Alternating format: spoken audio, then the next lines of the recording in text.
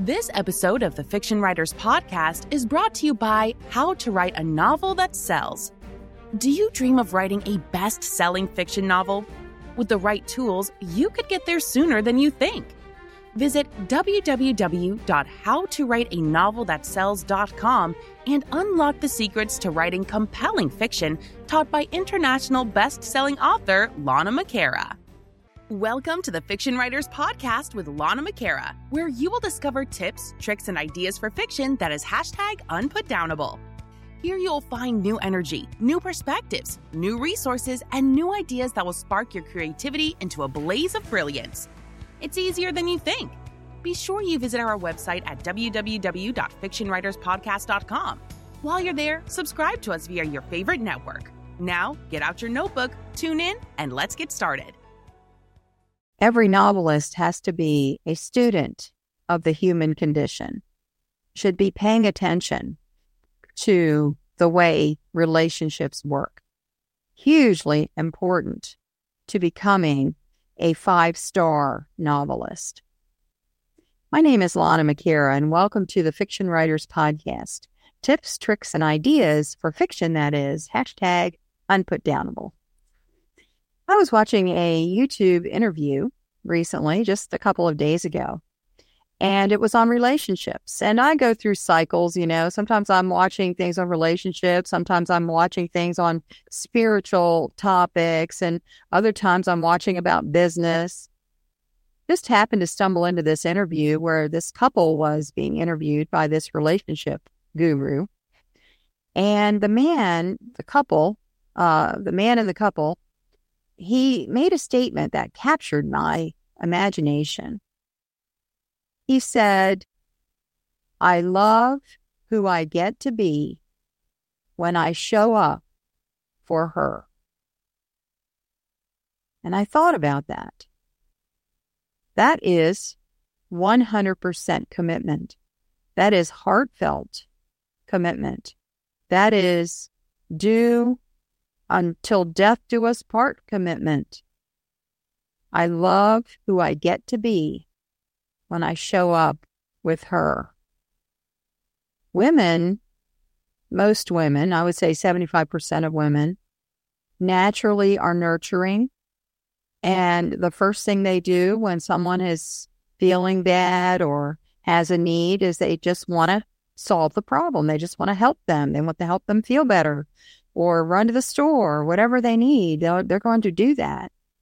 But most men, now there are some nurturing men, but most men have to make a conscious decision. I'm going to show up for this person because I love them. And they do it for their children more often than it seems they might do it for someone else. But when a man makes that conscious choice, not just shooting from the hip, not just impulse, knee-jerk, but actually says, I love this woman so much that I am going to show up for her no matter what, whether I'm tired, whether I'm feeling out of sorts, whether there's something else I'd rather be doing, whether what she needs seems trivial to me. Very interesting. And so as I was considering this statement, I was thinking about all the ways you could use that in a book, in a novel, because this statement is far more than a pickup line. Men like to memorize pickup lines and approach women with them. It kind of helps them get over their nervousness about approaching. But this isn't a pickup line. This is something that a man would say when he's been sitting on the bathroom floor with his beloved because she's been throwing up all night from chemo. Or maybe he's with her when she's in morning sickness carrying his child. It could also be when he gets home from work and he's really tired after a long, hard day. And when he comes in, she's in a playful mood. She's got the music on and she wants to dance. And he doesn't feel like dancing. But at the same time, he knows it'll make her happy. So what does he do? He shows up for her.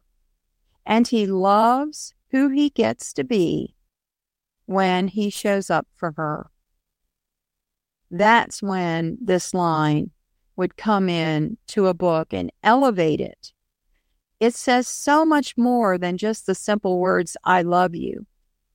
And when you use them in an action setting, you're going to grip the heart of the reader.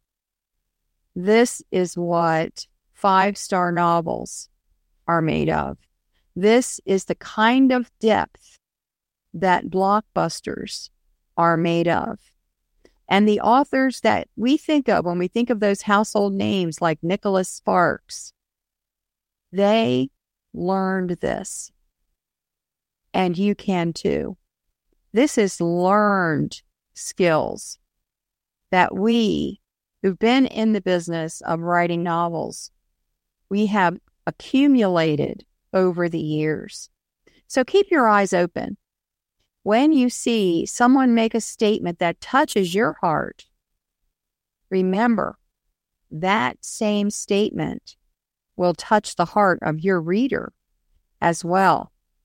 And then find a way to use it naturally and intrinsically in the story so that it's meaningful, not only for the story characters, but for the people that read the story as well. I hope that helps you today. My name is Lana McAra. See you next time. Thank you for tuning into the Fiction Writers Podcast with Lana McAra, where we share tips, tricks, and ideas for fiction that is #unputdownable.